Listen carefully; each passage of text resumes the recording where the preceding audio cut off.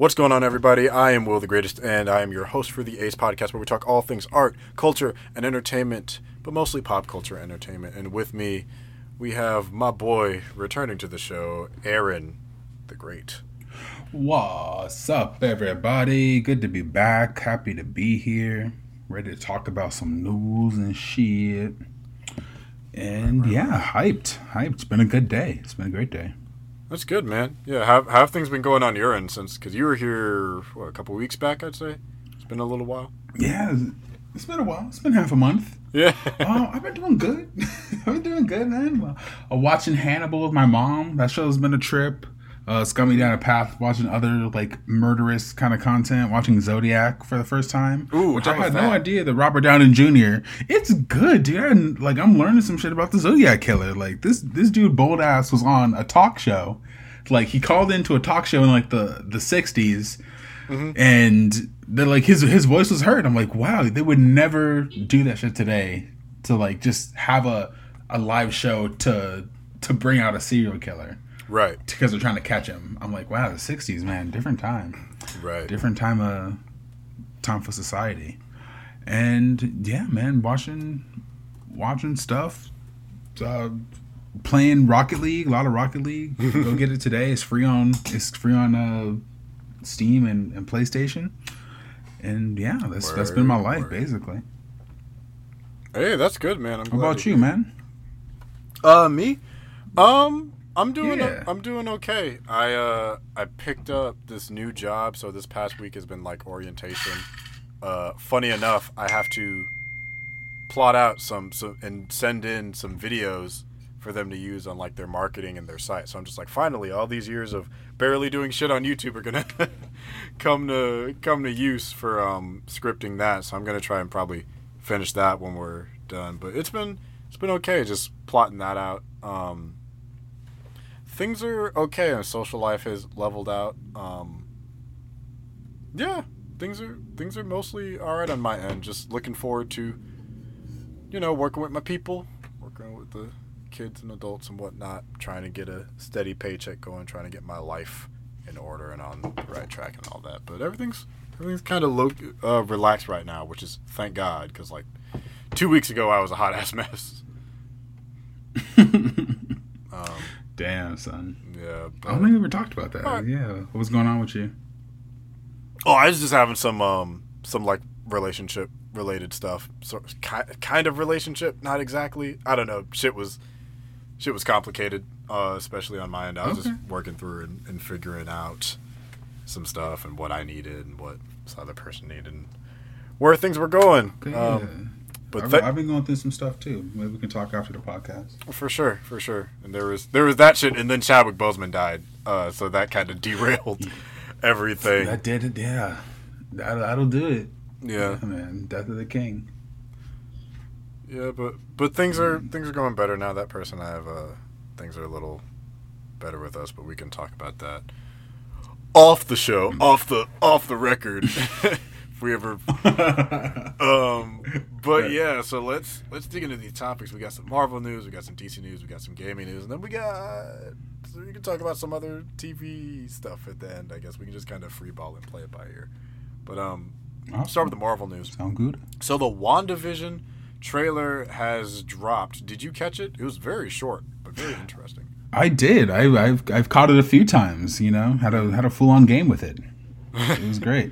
So, what are your thoughts about it? Because initially, when we first were there for the announcement, I kind of once-overed it. I'm like, oh, okay, it might be interesting. But when I saw the trailer, I'm like, fuck, this looks really weird and really, really good. The production looks great. Right. No, I thought the same thing. It's right up my alley because I tend to like content, comic book otherwise, that tends to be off the ball, kind of weird stuff, like Doom Patrol or Umbrella Academy, or just right. shit like Sorry to Bother You. So I'm all for the weird. Right. And the fact that the Marvel Universe is embracing the weirdness of it is really fascinating to me. I love the aesthetic of them going through the different decades of sitcoms. I think that's going to be really cool. Definitely probably the MCU's take on the House of M storyline. Something that caught me kind of off guard was the fact that outside of the scenes where they're clearly recreating TV shows, when it just shows Vision kind of when he was in the sky and then when he goes up to the car, the thing that I noted was it looks like a TV show.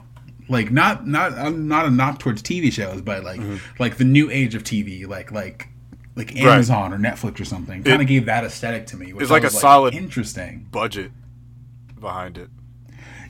Exactly. I wasn't sure. I thought it was going to still look like the films, but the fact that it is still these MCU characters in a TV format, I think is really cool, and I'm excited to see what they're going to do. And I was a little surprised that it was actually still going to come out this year, because I thought with Falcon and Winter Soldier coming out, and that being a show that was intended to come out first or have already come out, I was not expecting WandaVision 2 to still be on the slate, but lo and behold, here we are. Yeah, I was thoroughly impressed, because it was definitely on, I would argue, the lower end of my scale of interest for the shows. But then after watching the trailer, I'd say probably my favorite parts were seeing them in the like classic comic looks, quote unquote. And I know a lot of people would. I do like when Marvel makes nods and allusions and references to those, because it makes me laugh, because then you see the like modern, sleeker, kind of over-designed aesthetics. I'm just like, you are highly under the impression that I would have an issue with them just walking around looking like that. I really wouldn't. Like, you could make mostly, maybe because I like to do cosplay, so I've seen some really creative cosplays that turn the comic books into something realistic without having it be like super high budget or crazy high designed. So I'm just like, no, right. I would be perfectly fine with like Vision having that corny bright yellow cape instead of the more mustard color that he has, and his face being like a bright tomato reddish pink rather than the more muted color that he has, and Wanda having the headpiece. Honestly, that's the only thing she's missing from her outfit. Her outfits, for the most part, are fine. But just give her the thing. Just give her the thing on her head. It's perfect. It looks so good. They look so good. It looks great. The funny thing is, I think that they do things like that in the MCU, like how they showed Captain America's OG outfit, like in the first Avenger, and how they showed Wanda and Vision's OG outfits. I feel like it was both homage and poking fun at it. But yeah, because Luke Cage did it too. I thought it was an interesting line. Luke Cage, yes, that's right. Luke Cage did do it. I thought it was really, really kind of cool. I think that Wanda's straight up just looks cool. Like there's no teasing there. That looks awesome. Like I want her to wear that all the time. Yeah. Vision was a little goofy with his hoodie kind of surrounding his face, kind of thing he had going. Yeah, and it's like tied around. There's definitely a good version. Yeah, it's tied around his neck. I'm assuming that's supposed to be like they're supposed to be Halloween costumes for what looked like the 80s ish.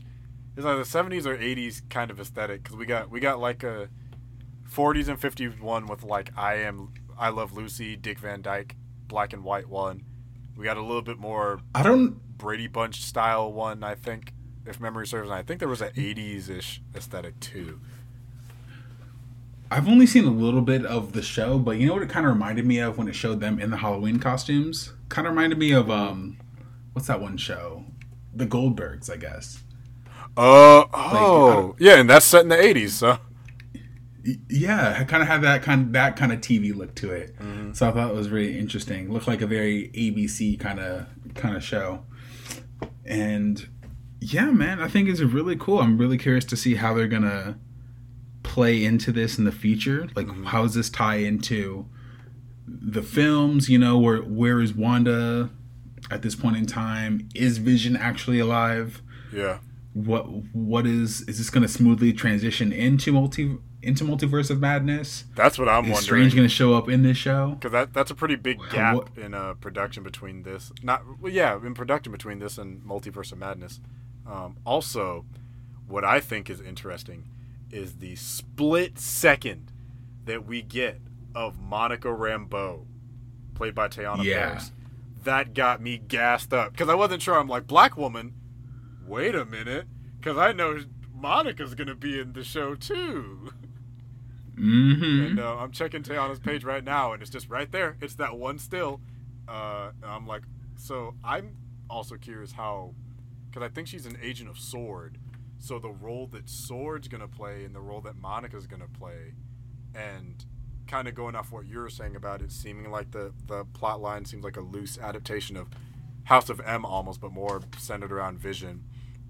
If they're gonna use that to do more comic booky shit, so like let's say or even if they're gonna have multiple seasons is another thing, but let's say this is just like a one-off season, what they're gonna do with it. Are they gonna give us Captain Marvel Monica, which I would love because I'm a Monica stan, and are they gonna use this to as a almost in reference to House of M and use it to bring in mutants? Because this is a really good opportunity to do it, this and or Multiverse of Madness, just to get whatever reality breaking shit. But I know Feige has his master plan up his sleeve, but I'm very curious with how big the scope is going to be centered on this. If it's going to be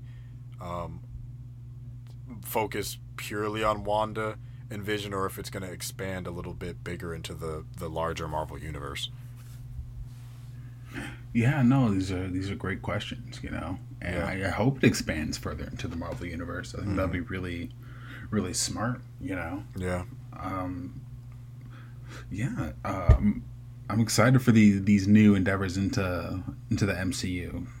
Right. Everything we got going forward. I like the Marvel's really taking those new risks into different genres and different exposure to more characters that we may not have gotten otherwise. Yeah. Especially the more weird characters that we got coming forward. Yeah, I'm looking forward to it. I don't know. You have any other thoughts before we move on to the next piece of Marvel news? The next one is short. The one after is I think the more interesting of them. Yeah, I think I'm good. I think I'm ready to move. Okay. So the short piece of news is that essentially it seems like the slate's been pushed back for Marvel movies by about a year. It's looking like Black Widow got pushed to May 2021 and Eternals got moved to November 2021. So just like they slid everything, which is interesting, I guess, for how the TV shows are going to release. Because we know that Falcon and Winter Soldier is back in production, so they can wrap that up. And I'm assuming we're getting WandaVision, I'm going to say December, because we got Mandalorian coming in October. That's about, 8-10 episodes on a weekly basis. So by the time that wraps up will be a perfect time. Probably like Christmas time, they'll drop it. That makes sense. Yeah, it'll probably be one of those shows that starts this year, bleeds into next year. Yeah. And so did you have any thoughts about the slate being pushed back? It doesn't bother me. It makes sense. Those movies are done, is the thing. I think right.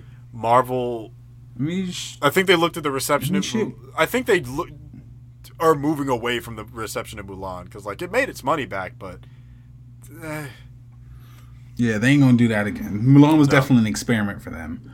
Yeah. I'm not mad at it. We waited this long without a Marvel movie. What's a few more months? I'm sure that Black Widow is gonna be great. Looking forward to Eternals. It's just like I saw something earlier today that made me realize this is the first movie and this is the first year since the MCU has started. No, this is the first year since 2009 that we have not gotten a Marvel movie. Yeah, which is crazy. A decade, so long. A straight decade of consistency. Yeah, they've been consistent. Yeah. I almost forgot that Hellstrom show is coming to Hulu too. But yeah, not a big. Oh, everybody did. Yeah, right. Apparently, I hear it looks good. I'll watch the trailer eventually, but I'm not. They're not even marketing it as a Marvel show. The Marvel logo is nowhere to be seen on it. Yeah. Okay.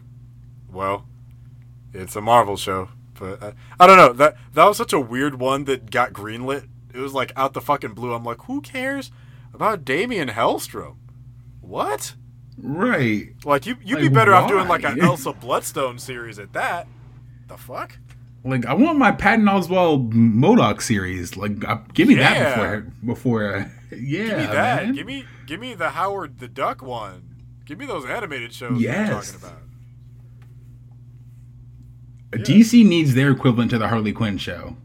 I really think they do. Oh, you mean Marvel does? Yeah, and I feel like Howard the Duck. That's what I meant. Yeah, Howard the Duck. 1,000%. Yeah. It doesn't have to be as raunchy, but you can still be as fucking weird, like and experimental. Exactly. No, I want Howard the Duck to be cussing people out. I mean, I'm okay with that. I think Seth Green is a good pick. Have him go on like space adventures. But anyways, aside from the movie stuff, the bigger news is that Tatiana Maslany of Orphan Black fame has been cast as Jennifer Walters, aka She-Hulk, for the She-Hulk solo series, and that's cool. She's very beautiful, very talented. I haven't seen enough of her acting to comment on it, but given the nature of the show Orphan Black and what it requires of her as an actress, I think she's a very strong pick. Like, the only other actor, like, I know as an actor you're supposed to be able to, like, distinguish between characters regardless of who you're playing, but I still think that it does come to an actor's strength to play someone that looks exactly like you. Like her, the actress from iZombie, I think did a really good job, especially for just like a network TV show. Another example would be who's my boy in Split? James McAvoy. Wait, the girl from iZombie did multiple roles? Yeah, well, okay. So in the premise of the show, when she would eat people's brains, she would take on their personalities. So her personality would have to change every episode, and she's doing this for like 4 or 5 seasons of them like damn. So that means you have to you have your own independent character, and then you have to do your character with these habits, personality traits, and attributes of whoever this individual is, no matter how, like, some of them are kind of broad. It's like, oh, this is a yoga chick. Oh, this is a theater chick. Oh, this is a dominatrix. Like, sure, they can be archetypes, but it's still, kind of testing your ability as an actor to be able to convey that to other people, to be like, oh, shit, she, like, ate the brain of a lawyer or a cheerleader or whatever the fuck. So Tatiana Maslany kind of has the seriouser version of that with Orphan Black, with, like, her and all these copies and doppelgangers and twins and shit. So I'm just like, that still takes skill.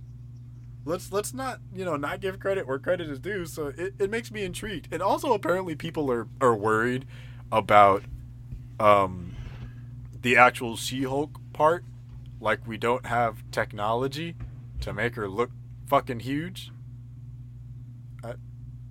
Right. Yeah, we don't have that yet. Maybe she's probably going to be all CG, I imagine. Right. Yeah, kind of like Hulk was, and that's completely fine. I'm cool with big green Tatiana Maslany. I'm also cool with small, chill as hell Tatiana Maslany. I think for me it's more of a thing of like, what kind of tone is the show gonna have? Because the show gonna set.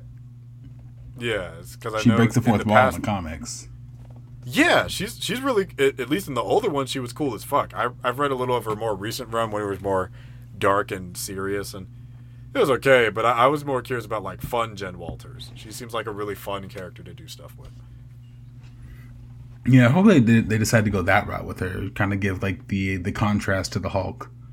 Right. I haven't seen much of the actress's work. I've never seen Orphan Black. I've seen her. She was in a few episodes of what's the show I used to watch? Parks and Rec. She's in Parks and Rec playing a doctor. She was? Yeah, she's in Parks and Rec, bro. Oh, shit. So I have seen her before. She was the girl dating Aziz Ansari's character, the doctor. Oh, my God. Do you remember this? I'm blanking so hard. I believe you. I'm just like, it's been so long since I've... She's like the Doctors Without Borders character. Okay. I'd have to, like, go back and look, but I've seen the show, so it means I have seen her act before. For sure. Yeah, she's cool. But what were you saying? Sorry, that just kind of, like, caught me off guard, like, oh, shit. Right, tripped you out, right?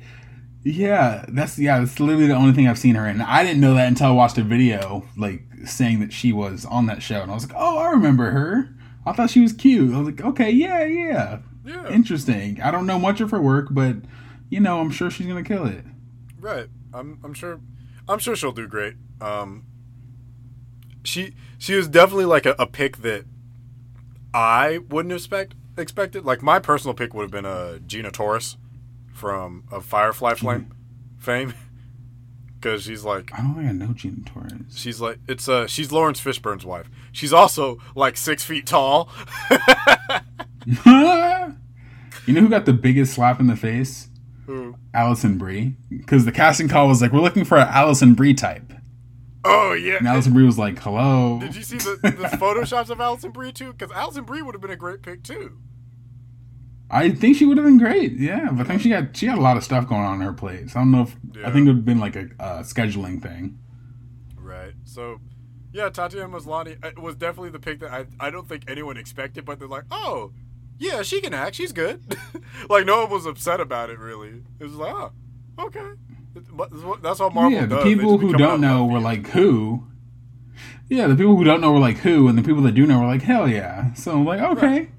Like, I'm not super excited about it, but I'm not like mad about it either. So I'm like, all right, cool. Yeah, we'll see. I'm pleasantly surprised and very open-minded. I'm sure she'll do at least fine.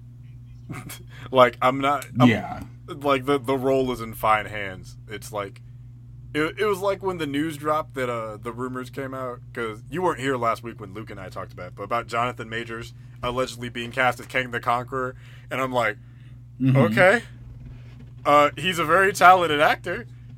What made you pick him? He's like the man can act his ass off. It's just like, I'm not gonna lie. When you think Kang the Conqueror, Jonathan Majors isn't like the first face that comes to mind. I don't know who he is, but and like he wasn't exactly the first. And it's good. Okay, listen. I wasn't here last week, so I want to talk about this a little bit. Like, I've seen him. He was in Last Black Man in San Francisco. He was in Defy Bloods. He was good in this show. He's good in Lovecraft Country. He's a good actor. He's a talented actor. I think he's a great actor. I think he's talented, and I have no doubt that he can do it. That being said, this nigga got a weird ass face. Okay, so and I don't know if I could see him in a purple. I need to send you I need to send you the Photoshop I've seen, because I've seen shots of it, and it's still so. And you've seen like the first 3 episodes of Lovecraft Country. This is like a minor detour just related to Jonathan Majors. They love, not even just that, because this is in Defy Bloods too. They love showing this man naked, and every time it happens in the show, it is at least they do once an episode, including the most. I know you're behind on Lovecraft Country. It happens in the newest one in episode 6. Every episode, of course, because like the costume design on that show was great, and but they always have ass shots of Letty and ab shots of Jonathan Majors, because. And now this is going to sound rude, and I don't want to sound rude, because Jonathan Majors is incredibly talented. His body is insane. He has an incredible body. I did not expect his body to go with his face. That face. Right. Because, I love my people. I love our features. I love what makes us black is also what makes us beautiful. I would not change it. I will not complain about it. The man has a very noticeable nose. And he's a very noticeable nose. And very breathable nostrils. And every time he takes his shirt off, I say, God damn. He's taking deep breaths. Yes. He can breathe very strongly. He can hold his breath for a long time underwater, as you will see. But every time this man gets shirtless in any role, my immediate words are, God damn, why is he so big? This nigga is just ripped for no reason other than... For no goddamn reason. Nobody asked you to be that big. Right, because it happens in like every episode of Lovecraft Country. If you stay to the credits of Defy Bloods, it happens in Defy Bloods. Because they're like playing in the river, and everyone has their clothes on except for this nigga. Where his daddy's like holding his arm behind his back and teasing him, and here he is with his abs and titties popping everywhere, and I'm just like, why is he so fucking big, yo? Like, again, right. talented actor. Don't make no damn sense. Handsome man, great body. But when I saw that he was cast as Kang, and I saw one of my Photoshop people Photoshop him as Kang, it did surprise me a little. I will say, especially because Kang is supposed to be related to Reed Richards. Yeah, Reed Richards. I'm not saying that you can't have white people with black descendants. I'm 20% white, so clearly I am the prime example that it can happen. It's just surprising. I have no problems with it, but it did catch me. If that's who he's gonna be, I'm sure he'll do fine. But it's like, imagine that they do pick Jonathan Krasinski to play Reed Richards. That's just kind of funny to me. Yeah, he's adopted, I guess. No, it's like, no, man. Somebody in your bloodline was down with the swerve. Don't pull that adoption bullshit. Like, white people don't fuck black people. Just because Reed Richards wasn't fucking a sister doesn't mean that Franklin Richards wasn't fucking a sister. Right. They could have a white-ass baby that be hooking up with Luke Cage's daughter or some shit like that. Or Monica Rambeau's baby or something. Who the fuck knows? Who the fuck knows? We don't know. Right. So it's like, I don't want to stop pulling that adoption shit like, because remember in Fantastic, Johnny Storm was black and Sue was white. And it's like, oh, she's adopted. Like, nigga, he could just have a white wife. There's literally pictures. It's okay. There's twins that come out where their colors are swapped. But anyways, we're going off for a second. I'm sorry. The Jonathan Majors thing is just one of those things that's just like, yeah, he could do it. I would have expected him to be somebody else. I'm just saying. Yeah, I can agree with that. Yeah, maybe Blue Marvel. He would have. Oh shit! Wait. Oh, what if?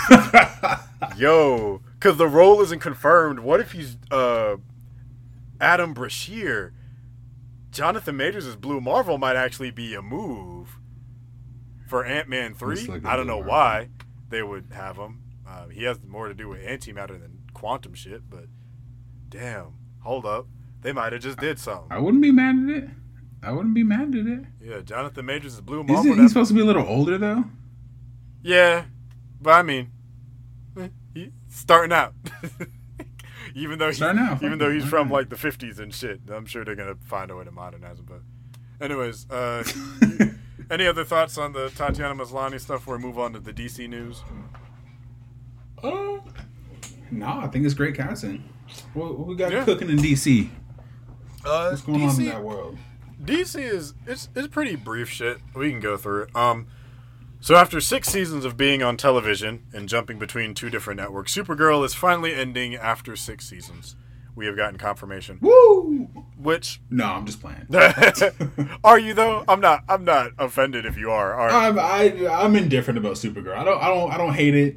I don't have love for it. If you looked up the word indifferent in the dictionary, it would be my opinion on Supergirl. Yeah, that's what come up. It's been me shrugging to Supergirl. Yeah, I mean go ahead. No, I was gonna say I'm like it's a show. It had its audience. It wasn't for me. It had some cool concepts. Right. I'll check out our cousin's show. If that doesn't hit, then I guess I'll just give up on Superman until Henry Cavill comes back. Right. Oh yeah, and there is a rumor going around that Cavill's supposed to be coming back for some more projects, which, if true, good for him. But to the Supergirl news, honestly, I actually really like Melissa Benoist the Supergirl. She's not my issue with the show, because I watched it's the show itself. Yeah, like I watched like the first 2 seasons, I want to say, and when we were working on the channel, the other YouTube channel, I did review, I think, the opening of season 4, and it never grabbed me. Like the three strongest characters on the Supergirl show, I would say, are Supergirl, Superman, and Martian Manhunter. I always liked her, and I always liked Martian Manhunter and the crossovers. But it was just something about her show that I just didn't compel me to keep watching it. Yeah, it was never her. Melissa Benoist did a very good job as Kara Danvers, and I would like to see her in like more crossovers. And I'm curious to see her in more acting roles, because the only thing I've seen her in was Whiplash, where she was good in that, for what little role she had. But yeah, for like, I'd love to see Melissa Benoist return. I just don't have a real strong attachment to Supergirl as a show. And I think it makes sense for them to end it with them bringing Superman and Lois after the fact. So it leaves room for Melissa and like Alex and characters in that city, since they're all kind of folded into one cohesive universe now, thank God. It leaves room for them to return, but also, like, I will say I'm slightly surprised that Flash didn't get the boot first, but it only makes sense because they got Superman and Lois coming. So they're like, we gotta get rid of one of these hoes in this house, Supergirl. But yeah, I mean, and it will be you. It's like, and I pick you, the blonde, because I mean, Supergirl's. I feel like you're just never gonna get the same effect as having a Superman show, just because of the history of the character. But I give credit where credit is due. That, you know, Melissa Benoist, in a sense, did make Supergirl become more of a household name. She brought a lot to that character. So I mean, hopefully they give her a good send off. Maybe I'll tune in for the finale of the show, because it's good that the lead is one of the strongest things of the show. It just sucks that so much of the other show isn't as strong. It just sucks. You hate to see it. Yeah, you know, hopefully they have a good ending. I feel like if they are having that prep time to do it now, I feel like they are going to do it in a way that leads into the Superman Lois show. Yeah.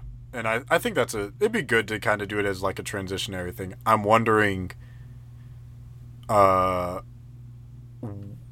guess I'm wondering what the timetable is on the rest of the show, because we still have, even with Supergirl out, and not even counting Superman and Lois, which I'm fascinated to see what the hell they're going to do with that. We still have The Flash, Legend of Tomorrow, Black Lightning, and Stargirl. Which is going to be right. Stargirl's a thing. So we still have 4 other. Oh, and Batwoman. We have 5 other CW shows. So we have, and now if you're including Superman, we have 6 CW shows still there. So they're not really losing much. Like, Arrow ended this year, and now Supergirl is ending as well at the tail end. Still got 6 shows on the channel. Like, Arrow ended and Stargirl started. Supergirl ended. Superman is started. How long do you think before Flash ends? They're about to be in season 7, aren't they? I think so. Season 7, or because Arrow had season 8. Aren't they about to be in season 6? They've been going on for a long. Yeah, Flash started about 2 years after Arrow, so I'd say Flash is either. I think they are on season 6 or 7, one of them. So it might. They just finished season 6, and you're gonna go into 7. Okay. Flash might cap at 8. I'd say if Arrow. You think next season's this last season? I'll give it another season. I'll say season 7. Well, they ended because Stephen Amell wanted to end. That's why they got cut. Oh, really? Stephen Amell was done. Oh yeah, Stephen Amell was like, I think I'm ready to move on. So they ended the show. Okay, because I know they tried to do that Black Door pilot with the Black Canary show that didn't get picked up. That was terrible. That's probably the worst episode of that show. I heard. I almost went to watch it. I'm like, I'm good. I'm good on that. But don't do that to yourself. Yeah. I mean, who else does Flash have to fight? I don't Himself? even remember who the villain is for the fight Reverse Flash again. See what that's like. Go fight him. Actually, it'd be funny if they brought in all the reverse beats. You know who they should bring in that they haven't brought in yet? Impulse. Bart Allen. Yeah, bring him in. Do something. Because they brought it. They did put like Flash New Patrol. Yeah, like they did a sorta version because they did XS, his granddaughter. His daughter from the future, Remember? Yeah, I remember her. Yeah, who came in for watch that season. Season ago, fine as hell, and then all that shit happened, and she's gone now. But yeah, I'm wondering like how long till you, because and we've talked about this before. You got 24, 26 episode seasons. You're gonna run out of like people to fight, yo. Yeah, and I feel like they're gonna start turn to rehash villains, or like I feel like if they really desperate and go for the Hail Mary, they'll figure out some bullshit way to bring back, like they'll do like the trilogy of speedsters, so like Reverse Flash, Zoom, and Savitar all work together, and I was about to say for a season. Yeah, before I brought up the thing about Bart, I'm like, wouldn't it be crazy if they had a season where all the old speedster villains came back? Which I think that'd be a good way to end the show, is like have all the villains team up and do a proper rogues fight. I don't know how you would do Heatwave and what's it, Captain Cold, since they're kind of good guys now, but everybody else, I don't think they're dead. I don't know, man. I don't know where they're gonna take. Oh wait, did I watch I think I did watch the trailer for the newest season. Totally forgot too. Flash is like losing his speed and shit. Is like, oh yeah, I forgot. I still gotta finish season 7 or season 6. It's on Netflix. It's in my queue. Yeah, so it's like I'll get around to it. Yeah, I won't. God bless you for doing it. But, yeah, kind of go. See how quick we forgot about Supergirl. Oh yeah, what Super who? Who? Is Legend of Tomorrow still going on? Is that show still a thing? I think so. Okay, cool. Yes. I like them. The last time I saw them, they were cool.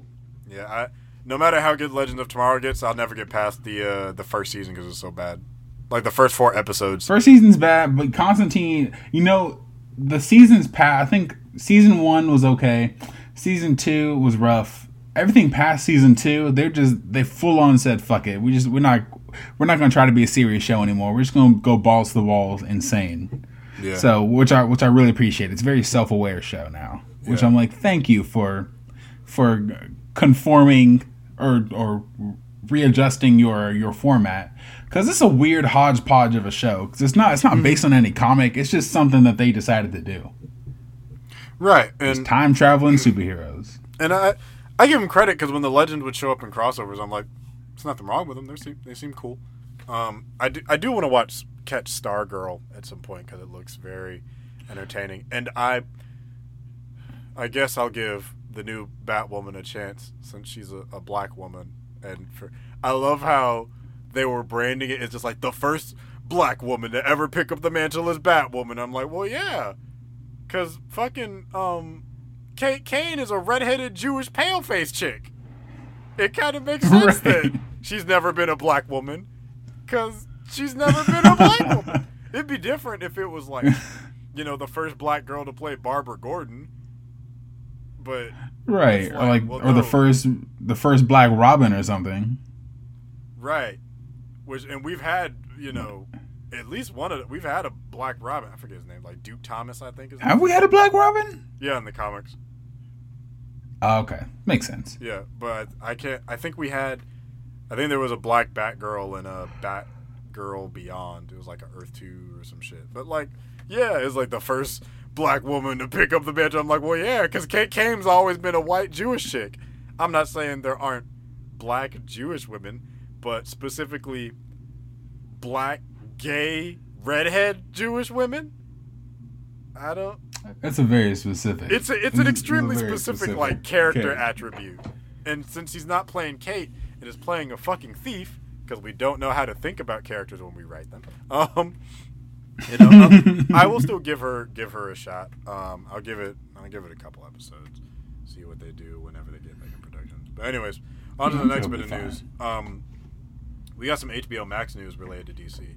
So the first is that Peacemaker, ahead of the Suicide Squad movie from James Gunn, is getting confirmed with John Cena returning in the role, which someone made a good point. It does kind of sour the fact by confirming that he probably lives through the movie. Granted, it could be a prequel. We don't know. I heard that I heard that the article that kind of talked about it, or it first came out, kind of says it's going to go over the origins of Peacemaker, which makes me kind of think maybe it'll take place before the movie. I'm hoping so, because otherwise that kind of spoils for the fate of his character.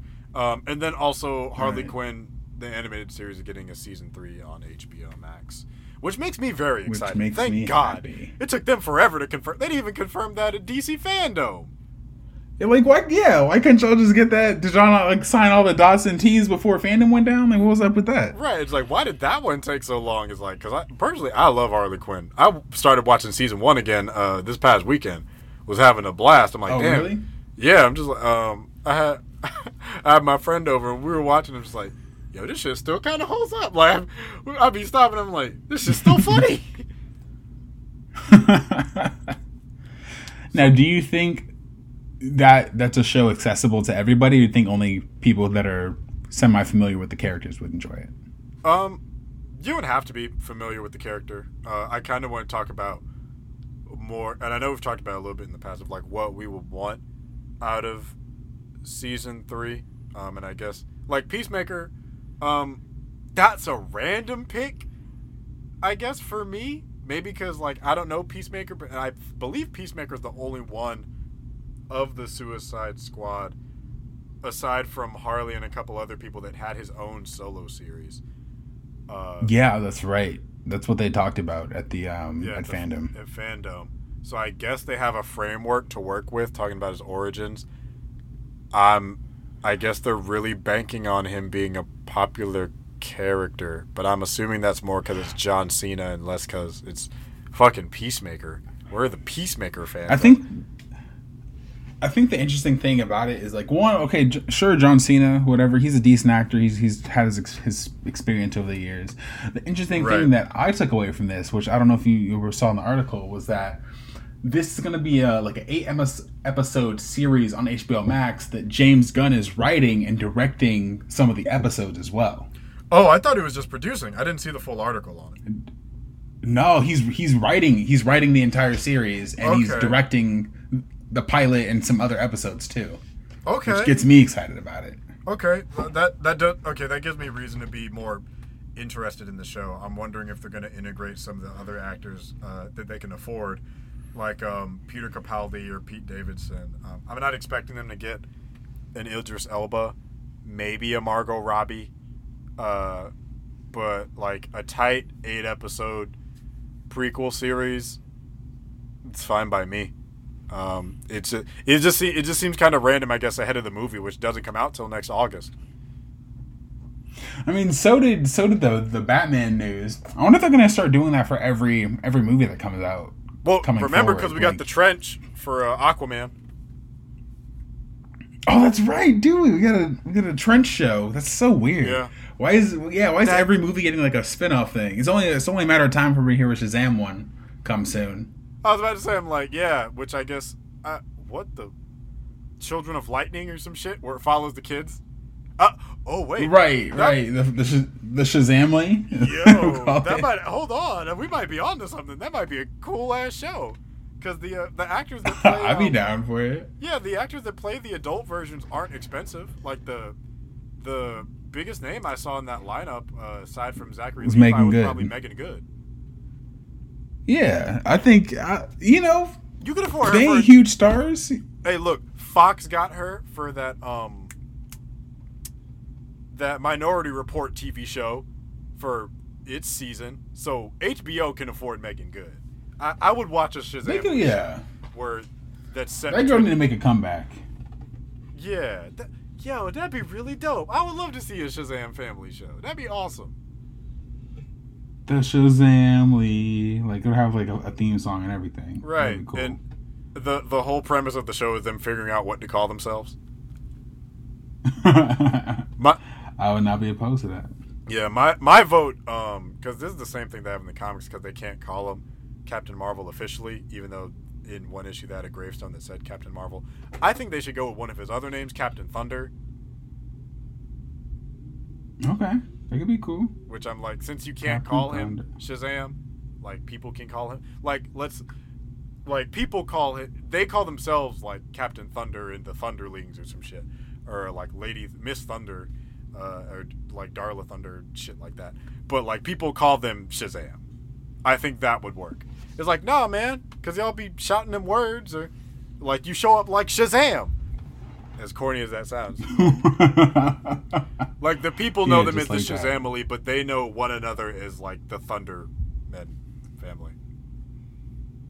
The Thunder Thugs. The Thunder Thugs. Yo. Thundercat. Oh. Anyways. What is this Thunder Thuggery? Thunder Thuggery? Thunder Thuggin. Straight Thunder Thuggin. Straight Thunder Thuggin.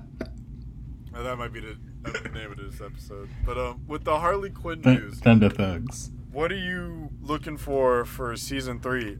Me personally, the biggest thing I want is an update in character designs. I was cool with it for the first 2 seasons. I want them to have new outfits. Okay. Okay. That's my first request. I would like them to, one, not definitively make Harley Quinn and Poison Ivy a couple. I think there should be like some talk there. Yeah, I agree with that. That's natural. Because I think it was a very abrupt thing, you know, and she was still very unsure of who she was and what she wanted at the end of that season. So for her to jump straight into the Harley relationship would seem very, not forced, but kind of counterproductive to what they were setting out for her character. Yeah, it shouldn't be a smooth transition. No, it shouldn't be like, okay, well, I'm with you now, and everything's hunky dory. No, like there should be different problems with that relationship in comparison to a relationship with Kite Man. Exactly, and they should show like why they shouldn't be together. Because I'm sure Harley Quinn's gonna be like super clingy and everything to Poison Ivy, and Poison Ivy is just kind of chilling, wanting to do her thing. So that should be kind of interesting. I really, really want Harley Quinn to be on the Suicide Squad. I really want to see what this universe's Suicide Squad would be like. Yeah, because they teased it in season 1, but I just want to see them take that into fruition. And for some reason, like her crew is also on the Suicide Squad. Like Amanda Waller puts them all on there, but with some other characters too. I think that would be really cool. Actually, Harley's crew on the Suicide Squad would work very well. Like King Shark's already, we've seen him on the squad before, but Clayface and Poison Ivy as part of that would be really interesting, like dynamic additions to like their version of like a Deadshot or a Captain Boomerang. And that's a really good idea.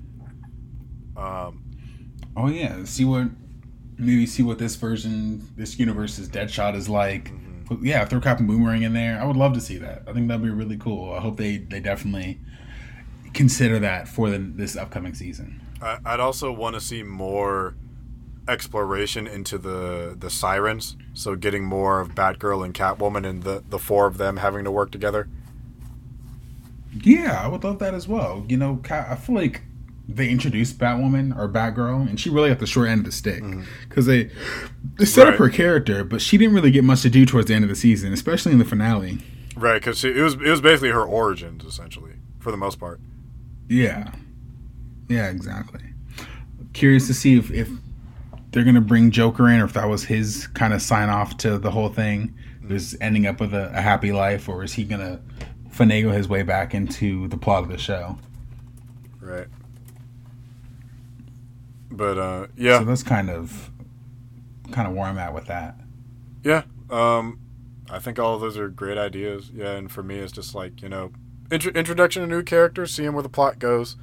I'm curious what they're gonna do with Joker, but I'm not like crazy if he doesn't. Like you're if they don't have Joker in there, if they write him off, I would be totally okay with that too. I don't need to see what happens to Joker, but actually, if they did something, I wouldn't be mad. A dynamic I would love to see from the comics is her interacting with Power Girl.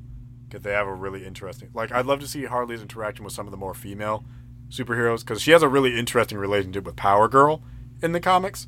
And, does she really? Yeah. I didn't know that. Like, they had a whole miniseries where they traveled through...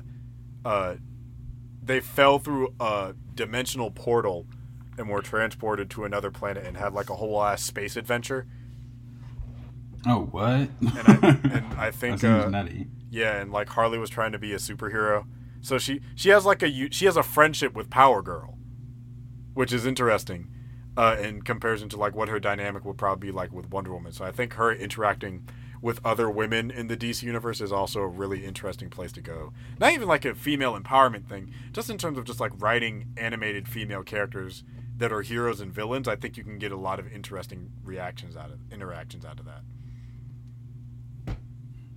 I would like that. Yeah. No, I think that'd be really cool. Yeah, I'm looking at it now. I'm like, wow, I had no idea they had a thing. This seems really, really fun. Yeah, she even had her own little superhero outfit with like a butt diamond. That's great. Yeah, looking at it now, like I like that outfit on her. Yeah, cool yeah, it's cute. I want cute. Like James Gunn has introduced the perfect Harley Quinn design. I don't know why you wouldn't use that for the TV show. I'm sorry, it's perfection. It's perfection. As a Harley stan, it's so That's good. Great. Anyways, want to move on to the gaming news we have and away from this DC stuff. Yeah, I don't know too much about it, but inform me. Give me the skinny. Give me the scoop. So, well, last week we had the whole PS5 event, and I'm sure you saw the conversations around that. It was very fun, very exciting, and I might get your takes on that in a little bit. But the news this week is actually on the other end, where Microsoft and Xbox purchased Bethesda, the gaming company, as well as I think a production company called Xenix or Zexon or something, for $7.5 billion. Wow, that's crazy. And ZeniMax, Nick has just informed me. And yeah, no, that shit is insane. So Bethesda includes a bunch of companies. We got we got id Software that does Doom. I'm trying to see if I can find the names, but are you familiar with Bethesda at all? I am not. No, I know nothing of the subject. So Bethesda has produced a lot of different games and gaming franchises. We got like Doom, Wolfenstein, like off the top of my head, Doom, Wolfenstein, Elder Scrolls, Starbright, Evil Within. Okay, so here it is. ZeniMax Media is the ones that own Bethesda. So they're a subsidiary. Fallout is another one of their big titles. Yeah, so they have a lot of very popular and notorious gaming franchises. They've done Terminator games, Pirates of the Caribbean games. They have the Dishonored series, if you know that. Prey. Oh, the new game Ghostwire Tokyo, which I thought looked really interesting from the PS5 event. Yeah, so it's a lot of pretty big games. And then this whole thing with ZeniMax and ZeniMax Media, who are kind of the ones that own Bethesda, as well as id Software, who does like Doom and Quake and Rage and stuff like that. They're a pretty big company. I don't know how you're feeling about this. I think it's actually a W for Microsoft. So I'm happy that there is some decent news for Xbox. I think the conversation between Xbox and PlayStation right now is interesting, mostly because, like, as someone who is definitely a Sony master race dude, like, I love my Sony products. I prefer their I play a lot of JRPGs, and since Japan does not like the Xbox, the majority of the games come out either on Nintendo or on PlayStation. So as a result, the predominant of my systems are PlayStation. And since they also have very good exclusives, I get a lot of stuff for PlayStation. I think the only case where I seen something on Xbox that I wanted was Sunset Overdrive, and that eventually went to PC. So, especially after the PS5 conference and we're getting the price and everything, I think it's an interesting bit of news. I think Microsoft kind of needs that, because I think there is a lot of hype being generated towards that November date when everything's kind of going up after the election, of all things. So I think this is good for their marketing. It does make me a little bit nervous, only because a couple of these franchises are franchises I like, and I would be very, very sad if I couldn't play any more Elder Scrolls or Doom in the future if they were console exclusive. Timed exclusive, I'm actually okay with that. And also Xbox has the Game Pass coming too, which essentially I think you pay $10 to $15 a month and you get access to just about any game in the library at or after release, which is incredible. Like PS Plus, that's a great deal. It's an incredible deal, and PS Plus would never, like, they're giving you a bunch of PS5 games at launch for the system if you have PS Plus, but that's still $40, like $40 the year for like 15 games in the catalog. This is like $10-15 a month for the catalog. And Series X, right, I believe, has like larger diskware space because it has a terabyte on the base one as opposed to the PS5, which has like 825 gigs, which is fucking disrespectful, in my opinion. Oh yeah. So wait, Xbox Series X is coming with a terabyte already, like off the bat.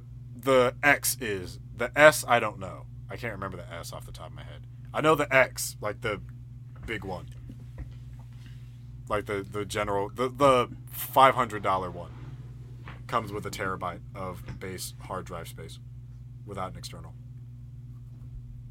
Oh, okay, interesting. So wait, so we have prices confirmed from both consoles already, right? Yes. And so the Series S, which is like the slim model, I believe is $300, but it's also losing a lot of those features. I wish I had it pulled up in front of me. I'll see if I can pull it up. But yeah, I don't know. What are kind of your thoughts about the purchase and everything? I think this is, because I was having this conversation with my buddy the other day, that Xbox is making a lot of good decisions, but they're not decisions they're going to sway me just because of the type of gamer and game interest that I have. It's just not going to pull me over to that side of the thing. Granted, it's not like I'm a big fan of Sony's business practice either. They're a big pain in the ass when it comes to proprietary services and cross gaming and stuff like that. So, yeah. Yeah, I think that's cool. Like, good for them. Good for Xbox fans. I've never been a huge Xbox person. I just borrowed my friend's Xbox One within the past couple weeks. It's definitely different than the PS4, but I do think that it does have its perks. For example, the Game Pass that you just mentioned. I think it's really cool for anyone who has an Xbox. You know, I don't believe I'll be getting the next one, the next console, or I think I'm gonna stick with PlayStation for that one. But you know, I think it's very cool that NPC gets these games as well. I think it's very, very dope for that side of thing. I want to know more about the Xbox Game Pass, like what's it called? The thing that you're able to do to stream your games. Like, I saw somebody use an Xbox controller while looking at the screen on their phone. I thought that was super dope. I think that's how you kind of that's cool. Getting that playability thing. Yeah. Like, did you know about that? I did not, actually, until you just now mentioned it. Yeah. Let me see if I can pull that up. Hold on, because I think it's like a beta thing. Like, there's also like you can put your phone inside of like a basically your phone will have like its own kind of controller. So where's that picture? Where's that picture I just saw earlier? But that's how you kind of get ahead of the curve on that whole thing. Xbox Game Pass phone.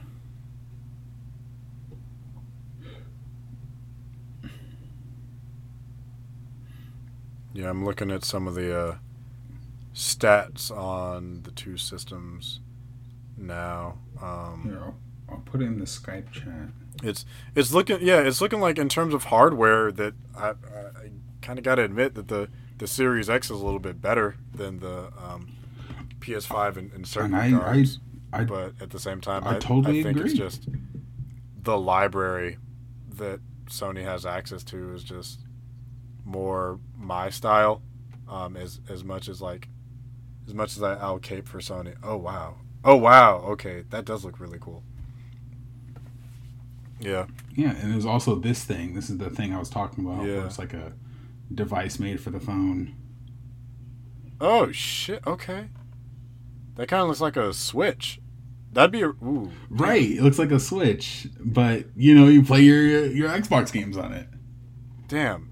See, sometimes every now and then, I wish there was some shit that Sony would like take. I do kind of wish they would innovate more, because PSP, top to bottom, I don't care what anybody says, is one of the greatest portable consoles of all time. 1,000%. 1,000% agree. That was my childhood right there. Right. It sucks that the Vita didn't carry on. I never got a Vita, but I think it had a lot of potential. It broke, and I'm forever pissed about it. Damn. Rip Will's Vita. Yeah. R.I.P. Vita. Yeah, but I don't know. Did you have any other thoughts on the Xbox thing? I mean, I give them credit where credit is due. I hope they're only doing time exclusive, and maybe some of their own exclusive games. I hope this expands their library to make them increase their competition. I think what Xbox has to do is, I think every company kind of has their own lane to stay in. I think Xbox needs to move away from competing with Sony, because I know Sony is pushing more to compete with Xbox. Nintendo is kind of the lane of portability and family accessible games, even though they have M-rated games, like mostly family accessible games. Sony has console exclusives and a lot of Japanese stuff. Microsoft is the big Western company. So I think for them, what their big focus should be is on backwards compatibility, access to games, both new and old, and also having like the best looking and running titles. Mm-hmm. No, so, yeah, I agree. They definitely should. Yeah, focus on their strengths. So like that thing that you sent me there, and just like working on ingenuity is what they should be working on, like all the technology and shit on that side. Yeah, they're taking it to the next level with the stuff they have going on. Yeah, they should force the others to want to get on their technical level, which I think to an extent they are. Yeah, no, I would not be surprised if we find out PlayStation has their equivalent of this kind of thing coming in the near future. Yeah, and cross-platforming, because I know Sony's not going to want to do it. So if you're doing it, it'll bring. I want Xbox to do better so that it can force Sony to have to up their stakes in order to maintain their base. Healthy competition makes things fun for me as a consumer. But exactly, make it fun, make it cool. But yeah, so we can move on to, I guess the last topic is more me focused for a second. So you saw a movie. So I saw a movie called Antebellum, which I was excited for this year, and it's currently the worst film I've seen this year. Ooh. So yeah. Why is it so bad? So I did a full initial reaction when I watched it like Sunday, and I posted it on YouTube. I did it like I watched the movie. It's like an hour 45. Like 20 minutes later, I recorded it and posted it. I recorded it at like 1:30 in the morning. It was early because I knew I wouldn't be able to sleep without talking about this movie. So Antebellum, without any spoilers, is a film focusing around Janelle Monáe as a character named Veronica, as well as a slave named Eden. And I guess the mystery is why Janelle Monáe is inhabiting these two roles in these two different time periods, and what the mystery is behind it, and what happened to Janelle Monáe as her character, and why she's like jumping between modern times and slave times. So, to the movie's credit, it's shot very well. Like it has a very, very strong opening sequence that just kind of, I want to say, if it's not a one take, it's shot and edited like one. That goes through a lot of the plantation and kind of gives you a insight into the differences between the lifestyles of the slaves and the white slave masters. So it's shot very well. Costume is very well. The team that does the music is from Wonderland, which is Janelle Monáe's crew. So it's like Roman G and Arthur and another young man whose name I'm forgetting. So music score is good, costume design's good, shooting is good, lighting is good. There are actually some very, very nice shots in this movie. There's like a really nice slow motion scene at the end. There's a couple slow motion scenes. My biggest, the acting is also very, very good. The problem with this movie is poor story execution, weak theme, and I would argue, in my opinion, the sensationalization of black trauma. Also the editing, and I don't mean that in the sense of how it's physically edited as you watch it. That's fine. I mean narrative editing. This is probably the first time in a while I've seen a movie where you can tell this is the first act, this is the second act, this is the third act, almost explicitly, and it's really bad. Oh God. Yeah. So, and the movie's an hour 45 minutes, so each segment is about 30-40 minutes long. Which I'm like, okay. The first 40 minutes is straight slavery with very little narrative context. You get into, so it's not gay slavery, right? No, actually, no gay slavery here. Yeah, you maybe have to actually think if there is a gay sex scene, but no, it's just full on slavery. You get murders, you get beatings, you get sexual assaults, brandings, pains, tears, subservitude for 40 minutes with not a lot of context. Like you get the characters and you get their names and you get like little notions and you get like who are the slaves and who are the masters, and like you get introductions, but you don't kind of get how we got here. And then you get the second act, which explains how we got here, and it's not woven well. And then you get the revelation of what's going on, and it's so early when it's done. And the way it's implemented, I don't think is bad, but the way it's done is not.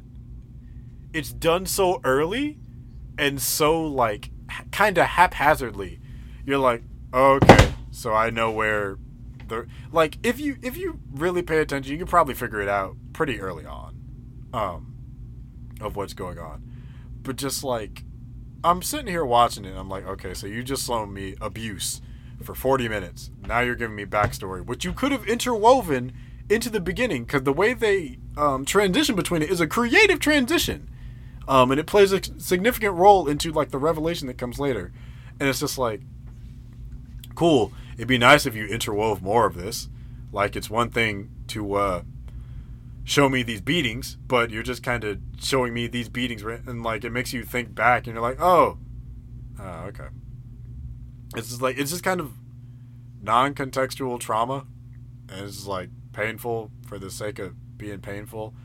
And my takeaway from it, because it's supposed to be like a horror thriller, I'm like, who is this movie for? Because I was just about to ask you that. I'm like, who is this movie for? I'm wondering, because here's my thing.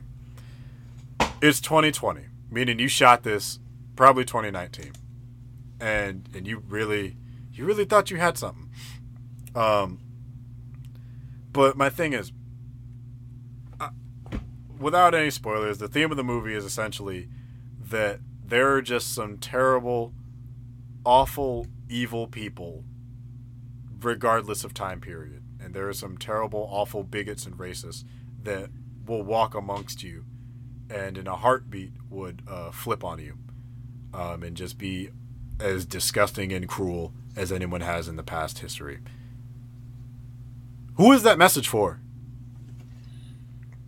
Because I'm like, as someone that's like in the field of like mental health and social studies and like social justice and having conversations about like capitalism and racism and homophobia and other forms of bigotry and like the impact of trauma and like generational trauma and experiences and shit like that. Hold on. Also, it wasn't a Blumhouse movie. Just getting that out the way. To much people's surprise, it's not a Blumhouse production. I think it's Universal, actually. But interesting. Okay. But my thing is, it can't be for black people, because regardless of what political side you are on, you are keenly aware of the atrocities of slavery. You can debate, the severity or the impact of it as much as you want, but we all know historically it happened, and we have documentation that it happened. It's quite common knowledge, almost to the point of parody, that slavery happened. So it's not for black people to tell us that slavery happened and people are bad, because if anyone knows, it's us that know. And I don't see this being for white people, because it's such a basic ass message. It's like, oh, did you know there are evil white people? It's like, yeah, they know, because banking systems exist. It's like, even if you move away from like racism and stuff related to Black Lives Matter, white people know there are dickhead white people too, because there are white people that don't like white presidents. The whole founding of this country was a bunch of white men that didn't like the other white people that they worked under. They're like, yo, we don't like this monarchy shit, so we're going to start a democracy. It's the whole fucking plot to Hamilton. Like, and so I'm just like, so it's not for white people, so what were you trying to say? Like, I think they really thought they had a point about, like, the hidden characteristics of how oppression can manifest itself, but I'm like, you don't gotta be like some major in critical race theory or feminist studies or black feminist studies or whatever, or like intersectional feminism, to know that shit's bad. Like, right. Like, just on the news today, we got the news about Breonna Taylor. I was hesitant to bring it up or not, but just like Antebellum at recent events, like talking about a woman that got shot in her home by 3 police officers that didn't get the message about a bad no-knock warrant that got brought back in. Like, all the insanity around that is like, watching it was just an exhausting experience. I can't recommend it to people. However, I do want people to formulate their own opinion, which makes it a very weird movie to like discuss. Because like, part of me doesn't want to spoil the twist, but I also think it's a very, very bad movie, which is a shame, because it has some very talented actors in it. Like, Janelle Monáe is very good.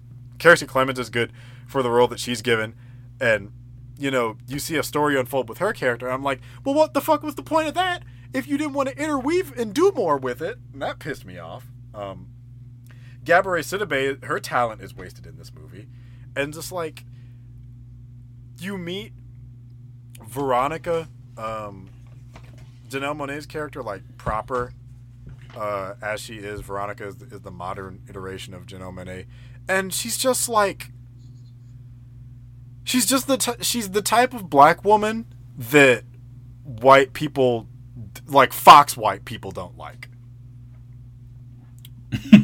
Like, she has a Fox white people. Yeah, like she has a PhD.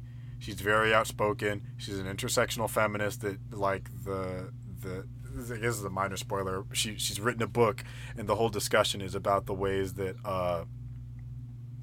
that like people, and more specifically people of color, kind of navigate while wearing these masks. I forget what specific word she used, but like coping mechanisms that people use to cope with generational trauma. And like, one of the first sequences you see is her on this like Fox television type show, and she just kind of goes off about, it's like, well, when you're working under a system like this and so and so, whether it's like against a white heteropatriarchy, I'm just like, oh, Jesus Christ, oh my God, here we go again. Oh, you're that type of person. And here's the thing, Janelle Monáe is an activist, and she does speak out about these issues. That's fine. I don't have a problem with that. It's so, the narrative aspects like this are so fucking heavy-handed, and it's nothing new that's being said. And it's surprised the shit out of me that this was written and directed by a white dude and a black dude. So I'm like, okay. Really? So it's not even just like, oh, the white man didn't get it. No, there was a brother on this too, making this weird ass story. So, wow.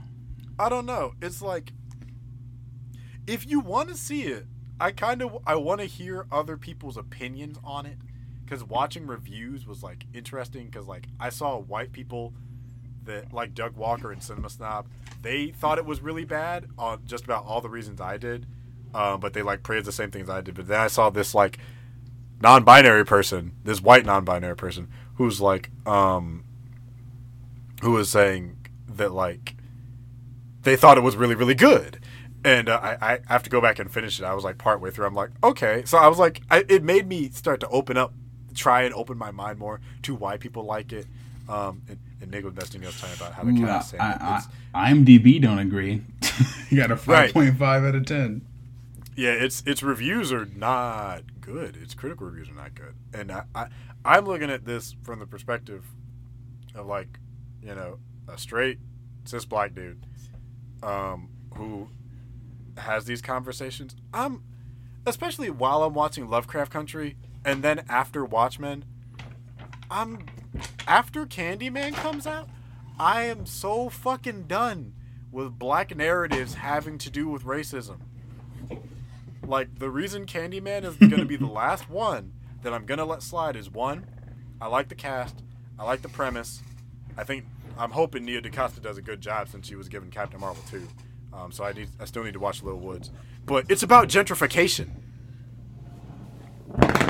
I know you don't like Watchmen, Nick. I think, I remember that in the trailer. Yeah, it's like the original was about gentrification. Now it's about the new gentrification of Cabrini Greens in Chicago. Cool. I'm done with these narratives about related to race. Give me the weird shit. Like, you know, Lovecraft Country, as we were talking about before the show, it has its ups and downs. It's a weird ass show, but it also has a lot to do with like racism, which I'm like, you know, it's racism but monsters. Antebellum is like, so you would like a weird horror story with people that happen to be black rather than like a black horror story. Yeah, well, you can do both and not have them be focused about racism, about race related political issues. I think Us does a solid job with it about having a family that Soul Plane is a nightmare in itself. But just like having a black family, having horror happen to a black family. I think Jordan Peele did both of what you just said in two different movies. Get Out has a lot of nuance to it. As someone who is a black man who has dated white women before, there's some shit in there that black people and white people have asked me about. So there's stuff to explore with that, of that being a black horror film, as opposed to Us, which is a horror film with a black, you know, center cast. Even if you look at other movies, like Snoop Dogg's movie Bones from like 2001, that's a horror movie that, like, yeah, there's some things culturally related to black people, but I'll take things that are related to black culture than the trauma of the black experience. Because it's like, he was a pimp who died and was like haunting a house, and the main cast was black. That it was focused, like, It was a horror story. I never saw it. I didn't either. I saw the kill count, but I'm like, this is an interesting ass story. Or like Tales from the Crypt. Sorry, Tales from the Hood. Which is like, has horror stories centered around black people. So like the horror happens to black people, but it's not the premise of or themes or the horror. The source of the horror isn't solely focused on the fact that they're black. Like right. Candyman is directly tied to slavery. He's the only one we really have, so it's like can't take that away from him. But like I'm done with that. I'm tired. I'm so tired. Like, as average as The Photograph was, I really like it because I'm like, woo, some regular shit. Just some regular shit. Like I've been watching. I remember you being really into that one. Yeah, I've been watching Girlfriends on Netflix recently, which holds up Side note, that show holds up surprisingly well for a show that is 20 years old. It holds up. Is it 20 years old? Yes. 2000 to 2008. Wow. Holy shit. Yeah. I did not realize it was that old. Recommend get your black sitcoms on Netflix and Hulu, and we talked about this way back when it was first announced. It holds up pretty damn well. There's a couple things here or there, but even still, they're usually like jokes or whatever. Like there was a joke that Jones trying to break up with a dude, and William, ironically, is his name, tells the boyfriend, he's like, "Well, I just told him that you used to be a man," and this is after they have had sex. So I'm just like, it was one of those things where like I half laughed, but I more so paused, not from like a modern "I'm triggered, I'm offended, that's transphobic" thing. I was more thinking, I'm like, was bottom surgery that good back in 2000, where you couldn't tell that something was different about the pussy? Like, no offense, right. But like I feel like he'd be able to tell in 2000, maybe not 2020 tech, but 2000 tech. But like, shout outs to trans and bi people. Happy Bi Visibility Day. Anyways, yeah, the show holds up surprisingly well, and that's just about 4 women. Like, they had a Halloween episode, and I will say I got caught up for a second because there was a moment about like William getting arrested by some cops, and I'm like, police brutality. This is hitting a little too close to home. I didn't see this one coming on like the Chuckle Show about the four beautiful, successful women. So I'm just like, I want more different shit. Like I kind of miss that heyday of black media where everything wasn't solely like, I don't mind things that have a narrative related to race, but I don't want it to be the only thing that we're producing. Like, did you ever watch Astronomy Club or Black Lady Sketch Show? I did not. No, never heard of them before. So Astronomy Club is a black sketch show on Netflix that it's like it's black comedy, but it's like weird millennial black comedy. So like shit that we would laugh at. Like they have one that I thought was really funny where it's focused around them being like D&D, but it was a superhero campaign, and they were all like hood superheroes, and like the villain was like it was like this twerk demon, and I'm like, this is shit that people would make jokes about now. There's a bit about a gingerbread house where you see the whole gingerbread family being cute and they have a pregnancy, but on the outside you zoom out and it's a bunch of kids playing with the gingerbread house, so it cuts back and forth between what's going on to the gingerbreads and then with the kids, and then like, aw, y'all made a mess. So, or like the parodies of the actors living in a house like the real world, and they like fight over a night lamp. like it's shit. Seems like funny. Key and Peele, Chappelle Show, shit where there was more room to branch out. So I don't want the same thing to happen to the horror genre, where the only thing we get is stuff. Even though I had an idea for a horror movie, and that shit was about race, and it was about black people. So it's just like, I don't want that. Damn. I don't want us to get pigeonholed. Like, I want to see Alien with black people, but good. So it's not Alien Covenant or Prometheus. We got Predator with black people. It was Predator 2. It wasn't bad. But like, I want to see different shit that happens to have black people in it, and just like black reactions to shit. Because it's just like, say you got a monster movie. Say you got fucking a kaiju movie with black people. Like a big ass. I want to see some really off the wall shit. I want to see like. Let me see Godzilla attack Chicago or Compton. What the fuck is that gonna be like? Godzilla in the hood. Yeah, like Jason goes to Oakland. Jason goes to Oakland. Let me see what that fucking he ain't movie gonna survive. Like. Like, show me. I want to see. I got a proposition. Yeah. Let's see. Okay, a group of black people get transported back in time, but that time travel story is also a story of them fighting ancient aliens. Oh, like aliens send them back in time or some shit? Yeah, like it's like either they find something that sends them back in time, or aliens send them back in time. And you know how they have that show Ancient Aliens? Mm-hmm. It's like them dealing with the the changes of the times while also being hunted by some aliens. I think that'd be really fun as long as I and ghosts. Fuck it. Yeah, aliens and ghosts. Bring in the space ghosts, alien ghosts, space ghosts, alien space ghosts. Let's go. But I think that'd be a really fun premise to explore places that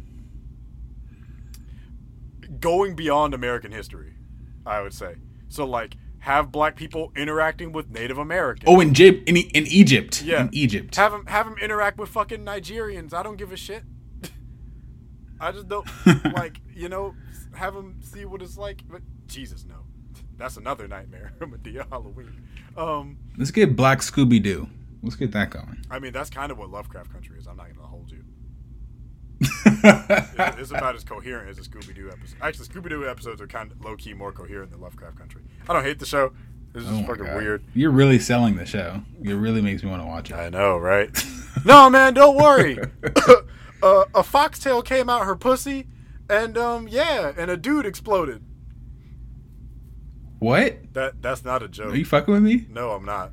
What the hell? Yeah. What? Yeah. Okay, now I gotta watch it. Yeah. You sold me. Yeah, like a face comes out the floor. A nigga explodes in a room full of candles.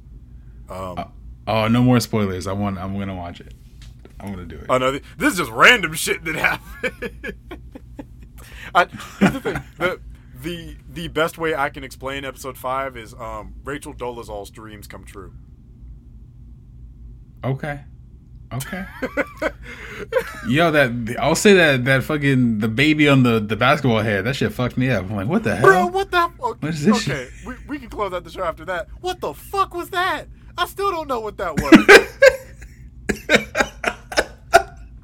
That was the weirdest shit. I was like, whoa. You got a bunch of I could have gone my whole life without seeing that. Remember in Pulp Fiction when he was talking about dead nigger storage? Like, that's what that whole end of the episode was. Just a bunch of dead minorities in the basement with like weird shit going on. It's like, oh yeah, this baby head on Jackie Robinson's body. What kind of fucking experiments was this evil ass man doing?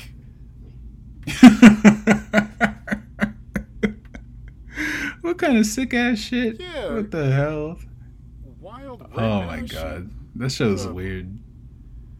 Yeah, but I think on that note, we can get out of here this week. Aaron, where can people find you at, my man? You can find me on the Instagram at the real Aaron Alexander. That's where I am. That's where you find me. It's where I live. Come say hello. And I have been your host, Will, aka Will the Greatest. You can find me on social media at Will the Greatest. You can find us on our Instagram at Atlas Comics Elite. Do not forget to follow the show and give it a thumbs up or 5 stars or wherever you rank it, because, we should be on all podcast platforms at this point. Share it with your friends. Share it with your family. Share it with your enemies. I don't care. Also, while he's here, I do want to say congrats to our boy Nick, who hit 1,000 subs on YouTube. So now he's making that YouTube money.